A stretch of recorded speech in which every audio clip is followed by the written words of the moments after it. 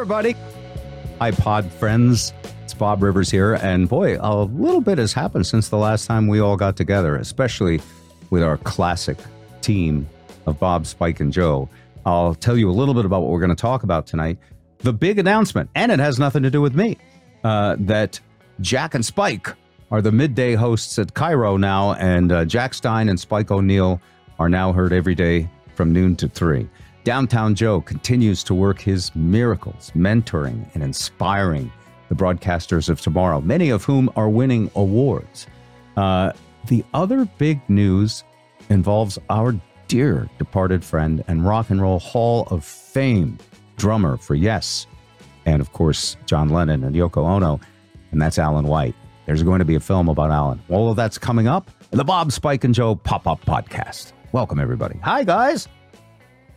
Hey, boss. Hello. It's been a little while since I've seen you, even virtually. I love, Spike, that you called me boss. Even when you couldn't stand me and I was an asshole boss, you used to call me boss. I'm smart enough to know who to follow around to get to the finish line. At least I've learned that much in my life. I used to hang out with the Maroons, and then I met you. So, oh, that's sweet of you. Yeah, we've got the decades of maturity that have added to all the fun and drama we used to have, which was some of the most fun. 2 burned hands. Look at that. Yeah. Ooh, yeah. So, all right. And Joe, you know about this too. In fact, I think you said you're going to have a field trip with your class to go see Jack and Spike. Is that right?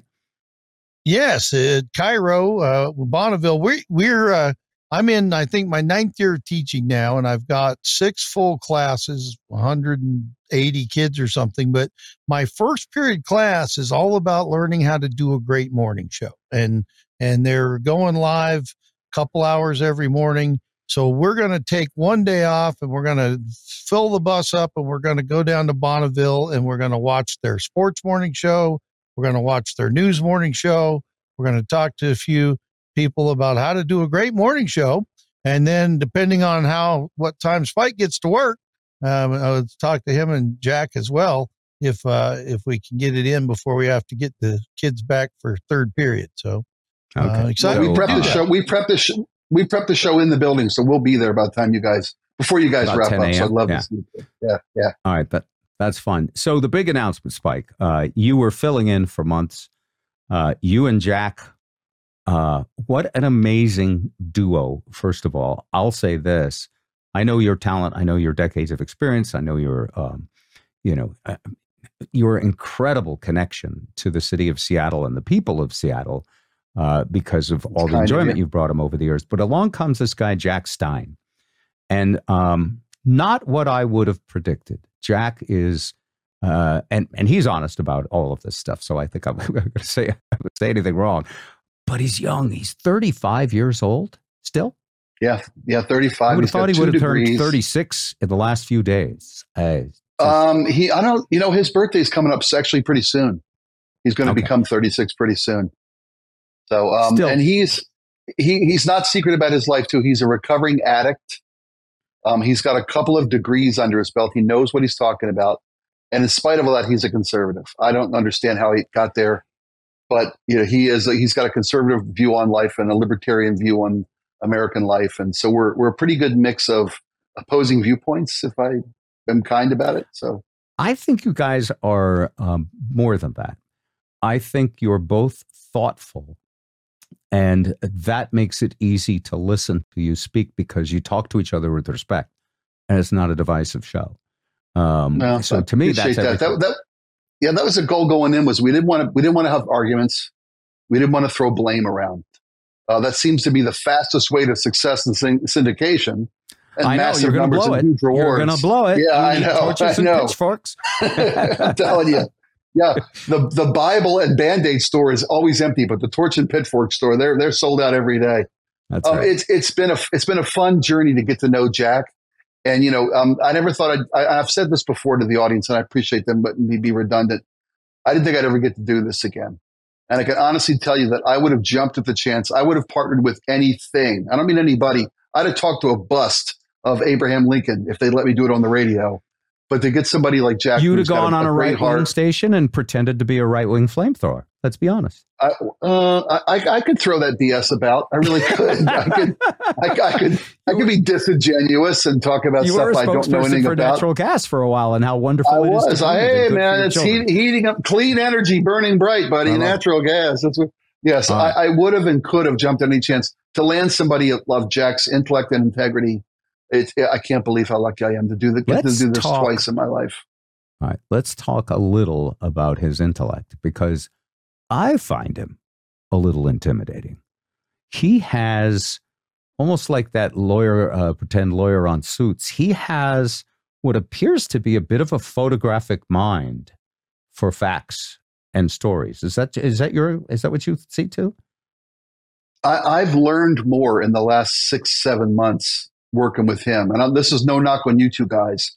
We got to hang out with our best friends for 25 plus years, and I mean our best dumb friends. Go ahead, just say it. It's fine. You guys did throw a lot of 5-syllable words around, and I have to often look stuff up on my phone while we're talking, Jack and I. Oh, okay, that's what that means. Yeah, I can go with that. He's got references and he cites examples and he can quote facts and figures like nobody I've ever met in my life. It's amazing. Mm. And I'm glad that you are learning to love a conservative. It's something I've felt you've needed in your life for a long time. So many have let me down in the past, Bob. It's nice that I found one that actually, it's fun. Yeah. It's fun. I don't want to hang around people that agree with me exclusively anyway. I mean, it's always nice to be reaffirmed in what you think, but it's better to have to look at things from a different perspective. We play a game called Devil's Advocate on the air, and you and I used to do this all the time. You taught me how to do this, but to earnestly investigate and debate on a view you disagree with. It's just like debate camp in any good school, and I have to take a position that I firmly disagree with and argue it or debate it or discuss it, I should say, with sincerity. And it's amazing. You get to walk a mile in somebody else's jackboots is how I often say it, Well, all right, you're on your way. How I look at that is angel's advocate. How I look at it is it's not possible for, let's pick a number, but it's not possible for 35% of the people to be 100% wrong on this side and think that the 35% on the other side are 100% wrong. And then there's people in the middle who are like, almost like agnostic, who say, I actually don't know, but I'm going to listen and try to go with my gut. That's how I view the middle. But I think that what you're doing is what the whole world needs more of now, is empathy, understanding, love. We came up in a time, classic rock was being made. Songs were about peace and love. And, for a while, boomer generation, you guys are a little younger than me, but we thought that everybody should come together and love each other. And in the current media world, in the environment with which we live, the business model is the more drama and anger and resentment you can create, it's the only way you can cut through the clutter. So it feels like time for a shift in how people communicate, and I feel like it comes from the ground. Well, it's funny. From us, it comes from the top down, because it's fine that Jack and I want to have this conversation that's respectful and open-minded. But the fact that we work for a company that doesn't want us to just burn torches and carry pitchforks, that's amazing to me. Bonneville Broadcasting has a mission statement on the wall that practically brought a tear to my eye. It's so good. All right. Well, congratulations to you, Jack. I'll have to read it someday. I don't know what it is. You walk by it every day. And no, And Joe, I know you didn't jump in here because you probably are working all the time he's on the air and you haven't had a chance to listen much, right? Not much, although we were knocked off the air a couple days ago, and I said, here's a chance. Let's listen to Jack and Spike. We turned it on, and you guys were talking something about racism, and it sounded like a good conversation, but I started seeing my kids playing on their phones and all that, and it's like, okay, let's get back to it here. But I love that you're on noon to 3, because that's when I'm running out of gas. I'm I work 6 to 10, just like we used to, but I work 6 a.m. to 10 p.m. So my afternoon classes can get, I mean, I'm going to say, I'll find out what your topic is and listen to you, but I don't get a chance to listen because I literally have 6 classes out of 7 periods. I'm not used to that. I've got to the point to where it's pretty long days, but I need to listen to more commercial radio. And I kind of miss that, but really what I miss is the stuff. I mean, every time I open my cable bill, I miss commercial radio. How's the stuff, Spike? Are you getting, free stuff? No. Free stuff. Free yes. stuff. Not don't yet. You still have a free Netflix account, Joe, that you got like 20 years ago? Yeah, we don't talk about that. Yeah. So far, I'm still good on that. And I know you're holding on to those Bitcoin certificates that you took. No, I don't know where those are, but I'm going to dig around. But Do you get free stuff these days, Spike? Not really, not yet. It's funny. Our indoor, and this is kind of inside baseball for folks, but when Dory Monson passed away last Christmas, he was like the number one endorser in the city. And when Dory passed, all of his advertisers kind of fell into a panic. Who's going to deliver our message to our customers?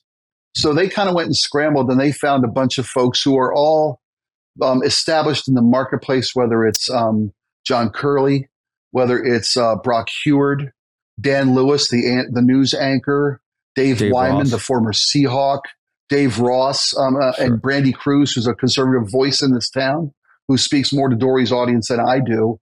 So those advertisers all took comfort in established voices, and those contracts are still playing themselves out.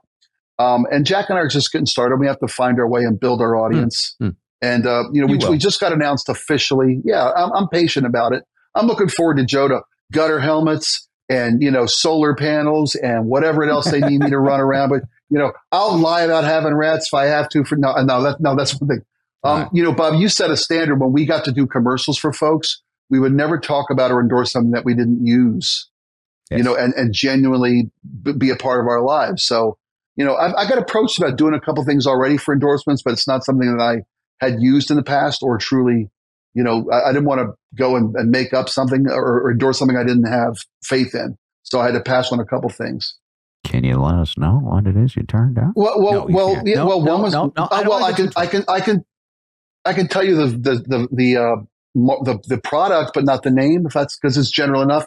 I was asked to endorse a weight loss method, and I was really lucky that I got to do a 30-10 endorsement for a long time. And I was asked to do some other weight loss method. I said, you know what? I'm not a fan, and I don't know that it would work, and I don't have the 6 months. If you want me to do it for 6 months and then jump in, because no, they want somebody now. Like, I can't do that. So yeah. And I can do that. I mean, yeah, you told, I know, eat less and move around more. Yeah. Or get diabetes, and they'll give you. I'm on that Ozempic. I'm up to the full dose now, and wait a minute, I'm not trying to lose. Kelly complains that I'm not losing enough, but I've lost probably since the last time we did a podcast at least 20 more pounds. I mean, know what? I did kind of, and you know how I knew, Joe? Your shirt. Wow. Your shirt has all this extra space in it. I mean, I'm slumped over, but if I want to set up and look official, I'm actually, I won't say I'm svelte, but I'm I just turned 60 and I'm feeling more energy.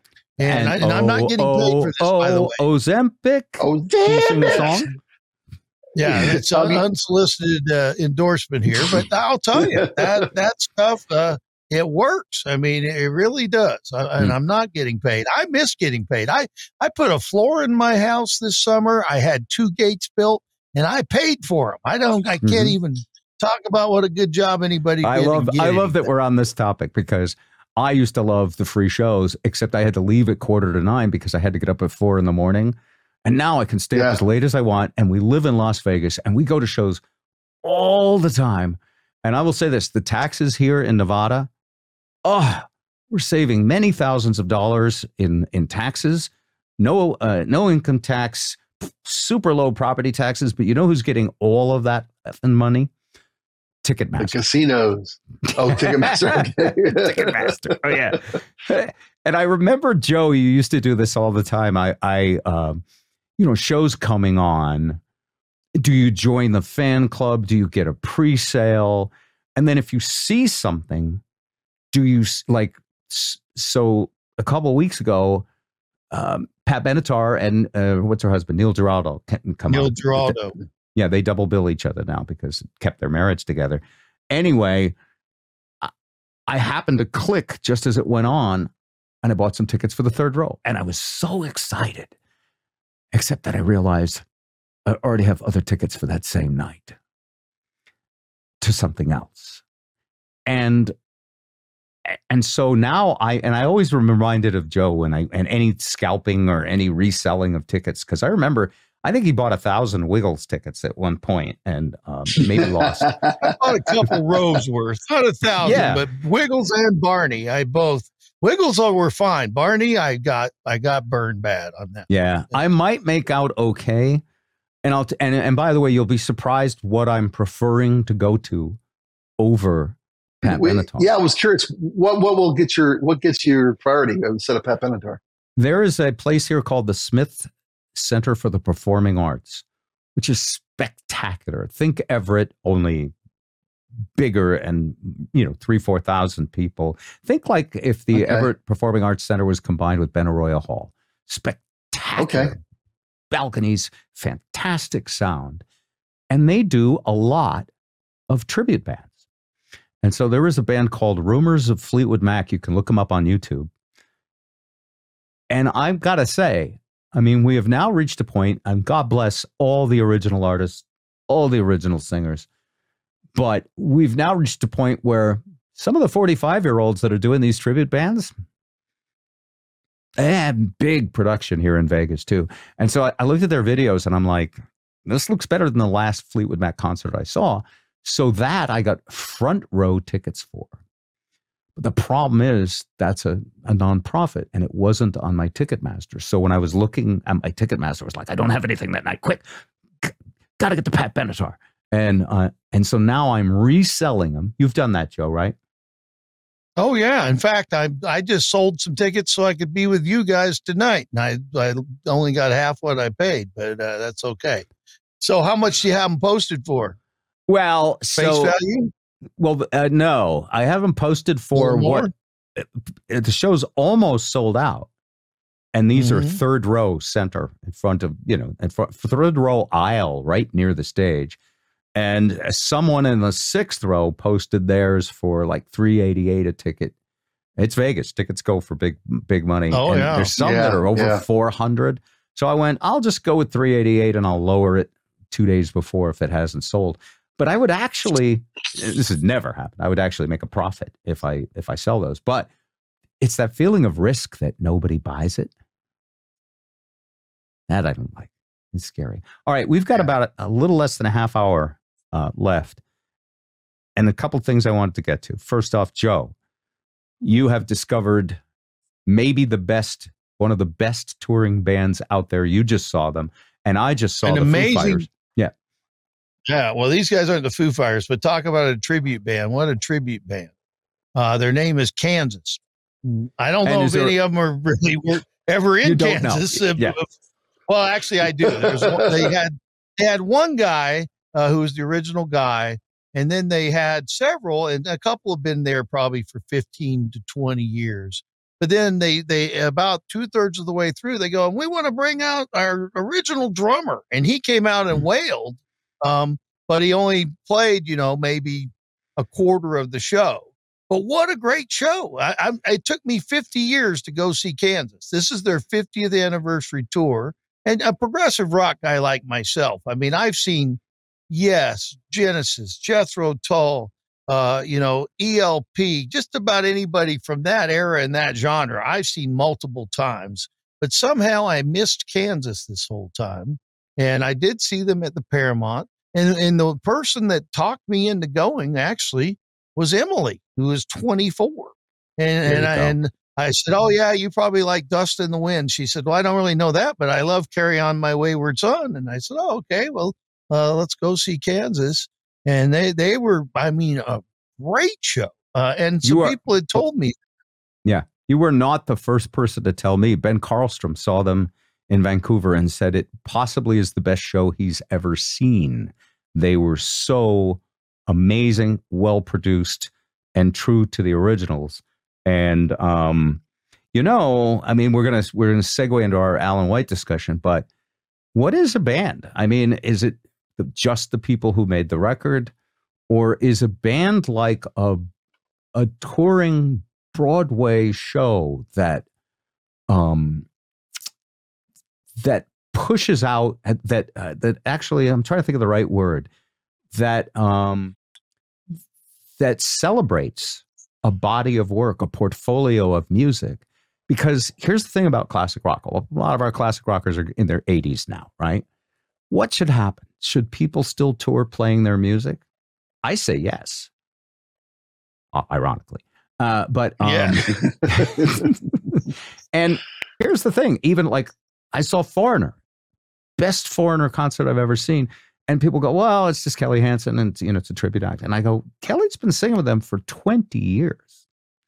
Yeah. And so the other thing that's happening, Joe, and you mentioned your daughter, the rights and publishing for all of these music, including like your dearly beloved Bruce, Fleetwood Mac, David Crosby, Bob Dylan, they are selling their catalogs, which in our day, back in the Peace and Love days, we might have thought, well, that's selling out. Like, you know, sell your song to a car or to Coca-Cola. Mm-hmm. But that's not really what it is. What they're doing is investors are investing in their content and art. And those investors have one goal. They want to grow the value of that music. And that's what I think the live touring bands are doing. They're growing the value of that. Because look, if a tree falls in the forest, no one hears it. Nothing but happens. Kanye can sample it and make a whole album. Yeah, he can. Absolutely, you bet. So anyway, the Kansas thing I heard from Ben, and then when I heard it from you and a couple of other people, I went, I actually did a search, and I guess they're not coming to Vegas. I would fly to see them. Well, they will eventually, because it's their 50th anniversary tour, and I bought Emily the shirt, and it says Kansas is a band established 1974. So they're starting their 50th anniversary in a year early. So I got them at 49 and a half years, actually. So they'll be out there all next year doing this tour. So I bet they'll be in Vegas. And I think, you know, it's only one letter off. A band is a brand. I mean, it's really, these classic bands become brands, and they will continue on to play, I think, for sure. I think you're right. And Neil Young on the publishing, but you know, only Neil if Young. Okay, you go ahead on Neil Young. I was going to say only if they're great. Yeah. Oh, yeah, they have to be great. And these guys, like the fiddle player, and I couldn't tell you his name, but one of my friends that's a big fan, and says, this guy's the best one they've had out of the last 3 or 4. It's like they're getting a different fiddle player just about every tour, but this guy was amazing. And I got to say, he does the job. Neil was talking about selling the publishing because, you know, Neil Young was, I ain't singing for, you know, Pepsi. This note's for you. This note's for you. Yeah. He refused to sell his stuff for commercials. But now he says, man, I don't want to hassle with it. And I don't want to leave it for my family to hassle with and fight over. If somebody to wants hire accountants to forensically go over the record company's sales figures, you sell it to a company with lots of lawyers who their job is to make sure that Neil Young's music lives forever. And 1,000 years from now, let me, this is one of my favorite things. 1,000 years from, well, let me put it this way. No one goes to Benaroya Hall and says, Mozart, Beethoven, those are just tribute bands. I don't want to see the symphony.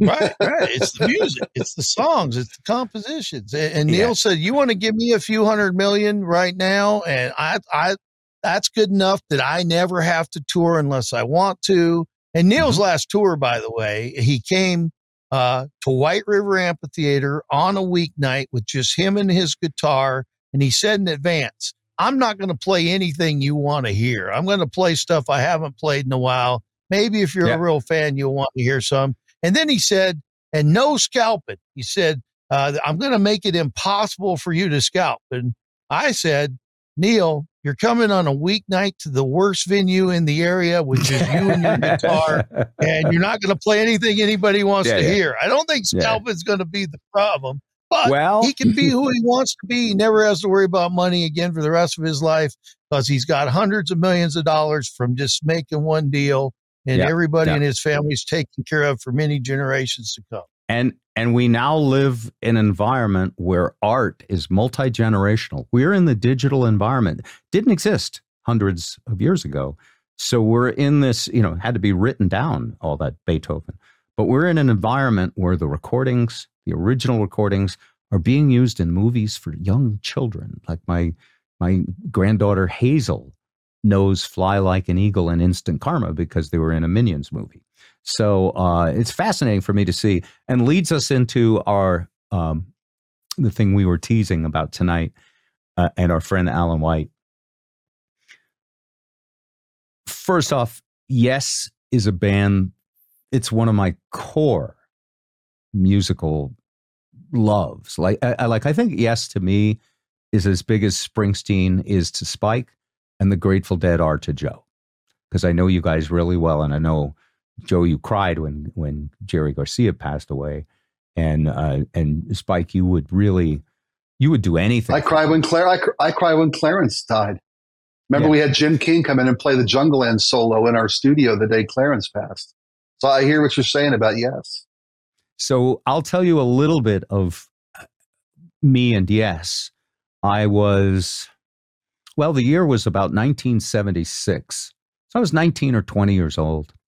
And I just already loved everything from that band from the moment I first heard it, and those records, were astounding records. And so, the first time I saw Yes in 1977, they were playing in the Round in a place called the New Haven Coliseum, and that would be the first time I saw Alan White. I didn't know at the time that I would ever meet him. I didn't know at the time anything other than this is good dope, and I love this band. What more do you need in the world, man? What else do you need? Well, at 19 years old, for sure. And the girl, we don't have time for the whole long story, but as years would go by, the band Yes went through so many different incarnations that I believe the running total of full-time members of Yes is somewhere around 30. I believe there have been 4 or 5 different lead singers, although obviously you have to say that John Anderson made the records and is a god. I mean, I wouldn't say anything less about him. Everybody who sang for Yes did a good John Anderson. Well, right, and that's no disrespect intended, but come on. No, I like the way you're saying that, but I have to say, and this relates to our previous discussion about touring acts like Kansas and Foreigner.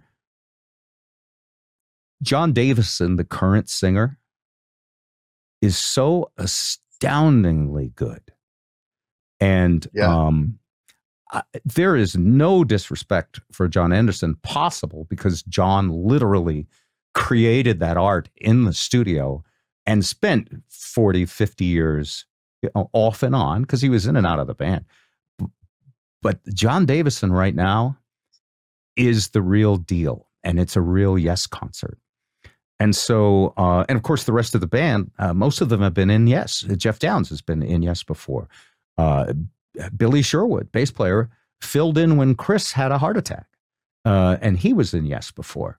And so it's an elite group of players. And Jay Shellen, the drummer, was, of course, chosen by Alan to be his successor. And Billy Sherwood was chosen by Chris Squire. And then you've got Steve Howe.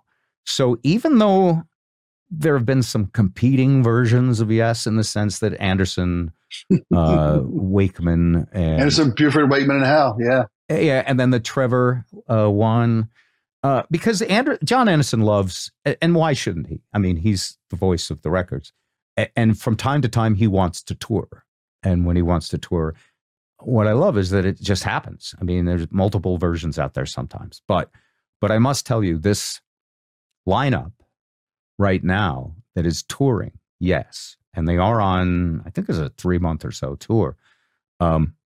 We got to see them, most of them, Steve Howe wasn't there, at Alan White's Celebration of Life at the Paramount last October. And I want to bring on Mike McMorrow, who is one time a producer of our show way back in the dope smoking 80s. I don't remember exactly. The first. When we came to Seattle, Mike was our man in Seattle. Right. There would definitely never have been Bob, Spike, and Joe without Michael. He's the one who introduced me to you characters. So we were friends at college. I really do owe you, Mike, don't I? Oh, shit, yeah, that's why I came to meet you guys. So it's North Bend and Joe Bryant. Yeah. Well, great times back then. I still remember it.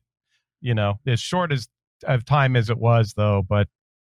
Having you guys move into Seattle and well, that's because you work for a hothead asshole who hadn't really figured out how to get all his relationships together.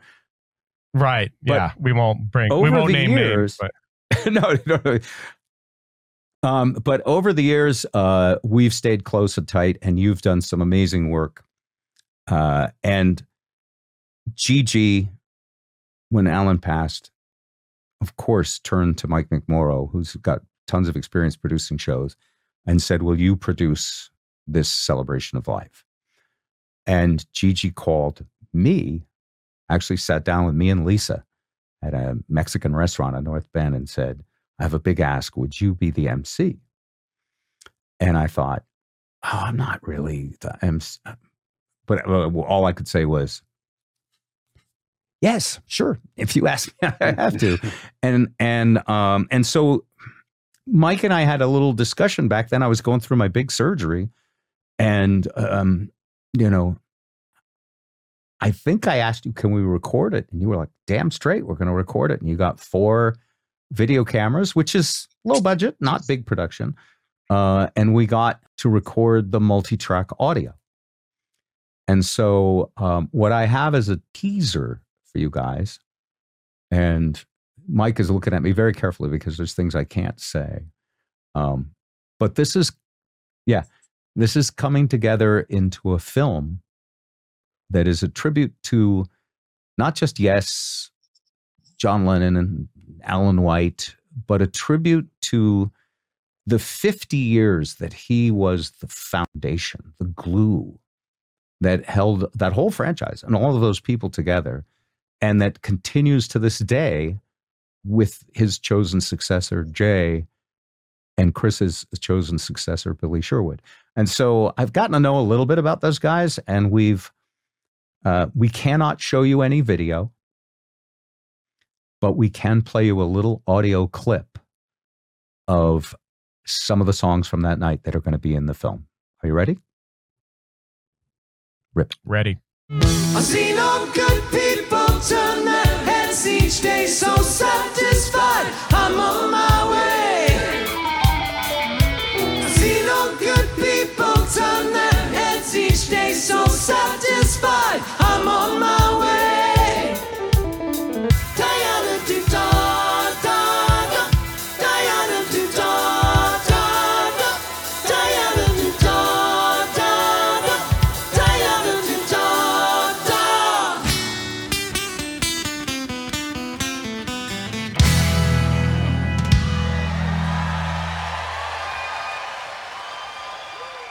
Do you hear me at the end?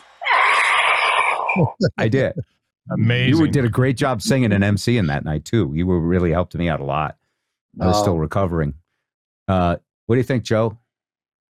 Oh, that was a fun night, and just puts a smile on my face just to even hear that little bit. I mean, what a great night, and what a great guy, and just a great friend. September 12th is Alan White Day, by decree of the former mayor of Newcastle. And a couple weeks ago, we were able to celebrate, and just a good friend to us all, a good neighbor, and and Gigi too, such a good person. And I think to the whole community, Joe. The one thing I was concerned about Alan had so many stories, and so many times I was like, oh, why am I not just running a tape recorder when we're out and hearing this guy? And I'm really glad that somebody is making, a lasting legacy to this man, because I know he's special to us, but he's a big part, and he's a Rock and Roll Hall of Fame member. Yes, he's a rock star, but he's not one that's going to be out there if he were still around to toot his horn, would not be tooting it. And I'm just glad that Michael and you guys are taking this on, and I can't wait to see what comes of it, because it's going to be a heck of a project. Let's ask the three of us, four of us, including Michael, your favorite moment with Alan White that you remember. I'll start. So one of them was one of the first music projects that I worked with him on, and a project called Synergy in Northwest. We were raising money for the Music Matters license plate campaign and playing the first of many shows that we had done together with full orchestra, his band White, a lot of other performers that we all know and love up here from the Pacific Northwest. And we were sitting beside the stage. We were getting ready for the first one. We were in Tacoma, the Temple Theater, and the orchestra lights went out, and we couldn't figure out what was going on, and we obviously couldn't, lift the curtain until the orchestra players could see and we could start the show. And we did figure out what had happened pretty quickly. Randy Hansen had stepped on some plug on the side of the stage and unplugged all the orchestra lights. We got it plugged back in, and Alan looked at me and must have seen the sheer panic on my face and just looked at me, and this was so Alan, and said, Michael, everything's going to be all right. Everything's going to be all right. Everything's going to be fine. And it was a phenomenal show. And that always seemed to be one of his mantras over and over again, not just with me, but other people. That was just his attitude of, no matter how big or small or whatever situation, everything, don't sweat it. Everything's going to be great. I still remember that to this day. And when I get into some situations where I'm freaking out. Yeah. Yeah. I mean, I always think of Alan's little voice going, it's going to be all right, All right, Joe, you're up next. Okay. Well, I could tell you a few, and I don't know if I could say I have a favorite moment, but one that stands out to me, and maybe because I do have Mariners on the brain a little right now, because Alan and I, we went to a lot of games. We celebrated holidays. We hung out at the pub beyond the music. But one night we're walking out of the Mariners game, and Ed, the tuba guy, and may he rest in peace as well, is out there blowing on his tuba. And me and Alan had a beer too. And we walk up and he said, "Do you take requests?" And he said, "For $5, I do." And Alan says, "Well, will you play Owner of a Lonely Heart by Yes?" And he says, "I don't know that song." I'm trying to do Ed the Tuba Guy. No, Ed the Tuba Guy, you got him down perfectly, actually. I don't know if his own family would know the difference. Yes. Alan said, "Well, I helped write that song. I can teach it to you." And he goes, "Okay." And he said, wow. So Alan teaches him Owner of a Lonely Heart on the tuba. And he plays it, and we applaud him, and everybody applauds him. And we start to walk away. He goes, "Where's my $5? That was a request." so Alan gives him $10, and we go, "That was great." And then I'm at a game about 3 weeks later, and I hear this. He's still playing. He actually learned it, took to it, and liked it. Love it. All right, Spike, you get yours in. First I want to premise this by saying, I wouldn't know Alan White if it weren't for Joe. And because when Alan met Joe, when you guys met at your local pub in Factoria, wasn't it? It was the Mustard Seed. Is that Factoria officially? Well, Factoria Pub was maybe the first place we connected peripherally, but the Mustard Seed is really where we got to know each other in Newport Hills there. Yeah. And what I love about that part of this whole thing is that Joe will treat everybody like they're somebody special, regardless of who they are or what they've accomplished. And Alan is exactly the same way. Alan treated everybody with such respect and admiration.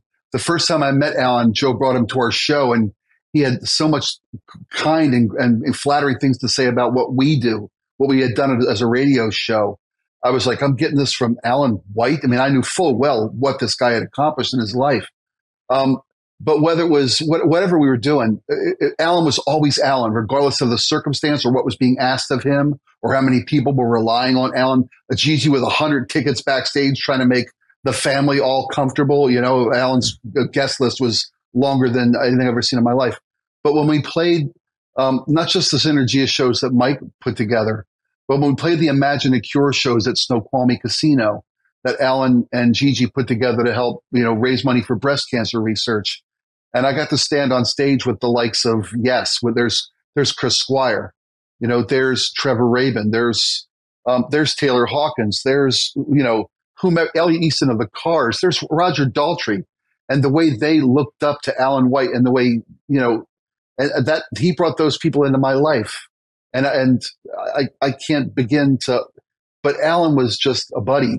I didn't look at Alan as he was on the par with all those people easily. Surpassed many of their accomplishments, but he was always just Alan White, a great guy, and a neighbor and a friend. In his eulogy, a friend to everyone he met.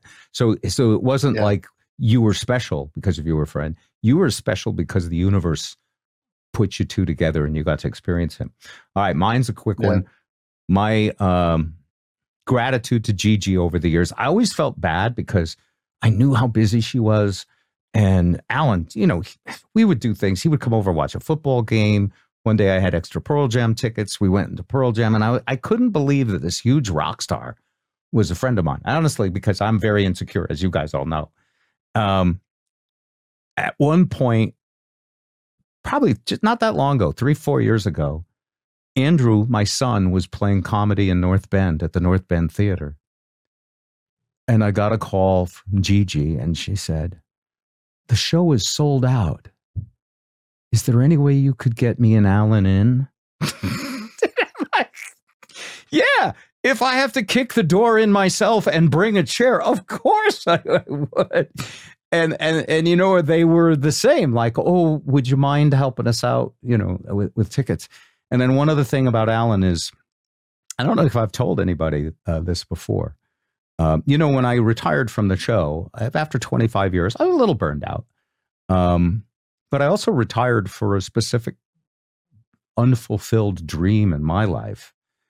And I saw Alan in Boston, and Gigi had asked if I could give him and Jeff Downs a ride to Northampton, Mass, where they were playing the next night because they wanted to watch the World Cup together. And I said, of course. And I was thinking, I'm going to get to talk to Jeff Downs. Well, they were bushed after the concert. I didn't get to talk to him.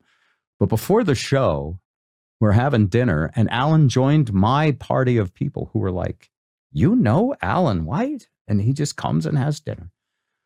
And he looked at me at one point, and we were talking about nostalgia, and he said, "I missed the radio show. Why did you leave?" And, I already have like survivor's guilt about, retiring, because I knew it was the right time for me.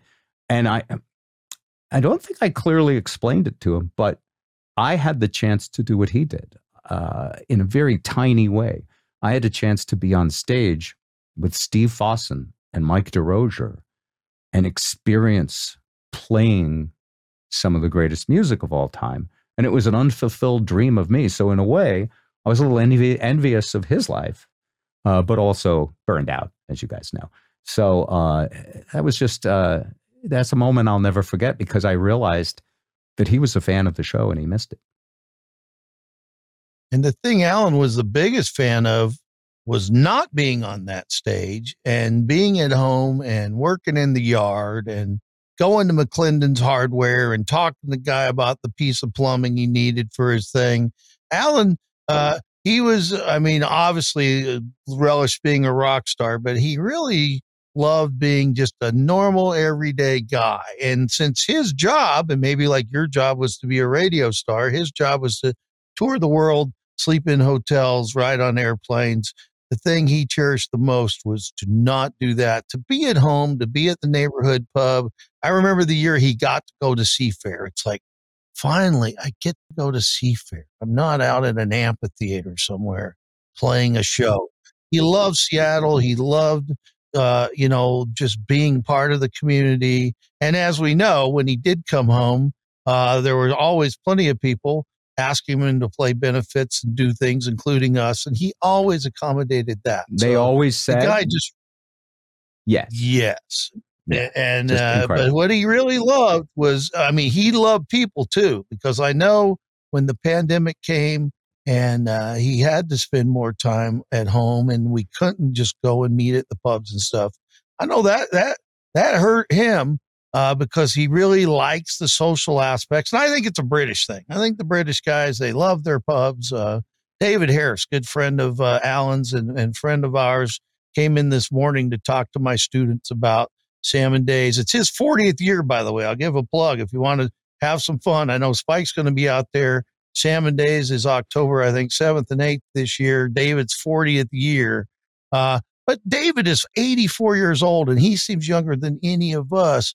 But what Alan loved was sitting there with his old mate, David, and, just that. That's what he liked. And that's the Alan White I'll always remember, is the guy who's mowing his grass, who's working on his car, who's, just a normal guy.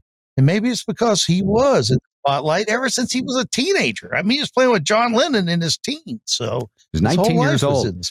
I asked him about that, and he said, well, I was just 19. And here I am with, Eric Clapton and John Lennon and George Harrison. And I just figured, well, it's a good time. I worked hard. So I guess this happens to anybody who practices the drums and does a good job. He didn't, I was like, did you realize? And he was like, not sort of, but not entirely.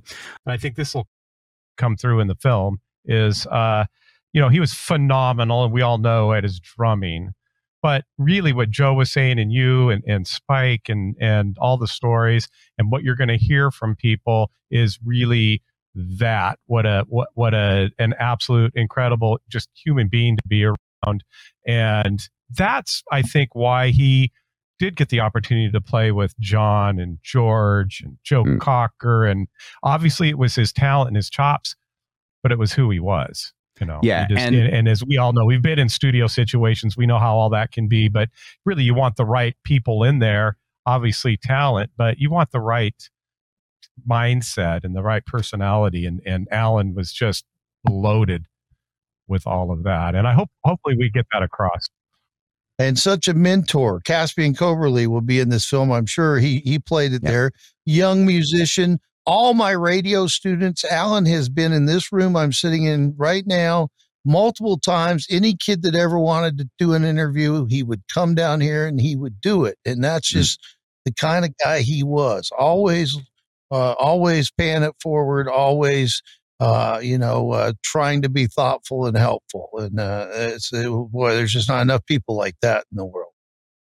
So bringing that all under this umbrella of Yes, I don't know this for a fact, but it sure feels to me that as the longest continuous member of Yes at 50 years, and the only reason Chris Squire didn't equal him is because Chris passed, but as the longest continuous member of Yes, knowing how many times they changed personnel, broke up, start over, reinvented themselves with 90125, and kept making incredible albums all the way up to now. There's a current Yes album out now.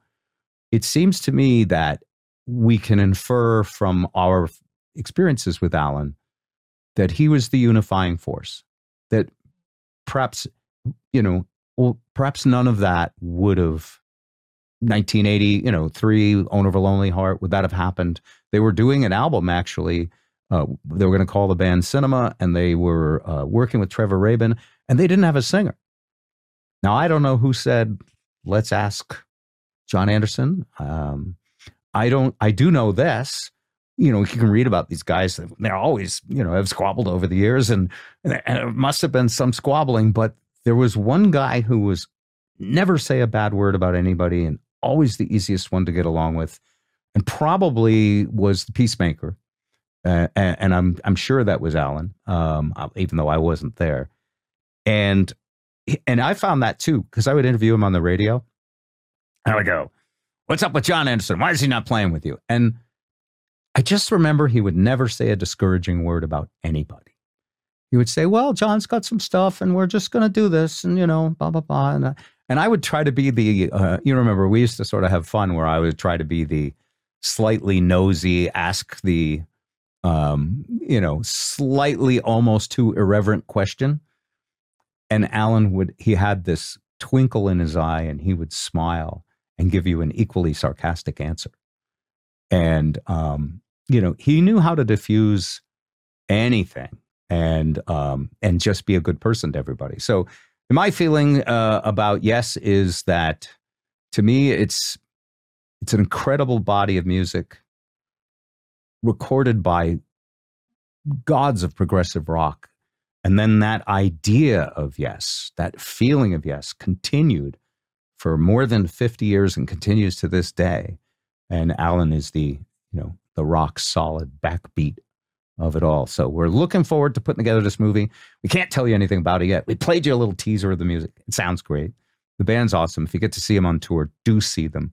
And that concludes our podcast today. It was a lot of fun. Good to see you guys. Awesome. Awesome to see all three of you guys, Michael and Spike and Bob. And we should do it again because we didn't get to talk about this other guy that's going to the Radio Hall of Fame. I know you don't like to talk about that, but I think that's a pretty big deal. And we'll be in New York, and we should do another one before we go because that'll be coming up in November. And I think that's a pretty big deal. Well, the best part of that for me is that all of you guys have agreed to come and that you will be there at the table, because that, the show to me always was a family. And I won't lie.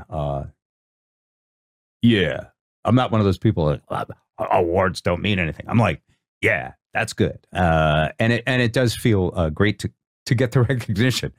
But also, me, I'm insecure, trying not to get fired the whole time we were doing the job, and just trying to have a show that would be interesting to people. So the fact that it worked out, wonderful. All right, we'll see you guys in New York, November 2nd. Perhaps we'll get another podcast in before then with Spike and Joe. Thank you to Mike McMorrow and Matt for helping us out and putting this together with Mike McMorrow Productions. Have a good one.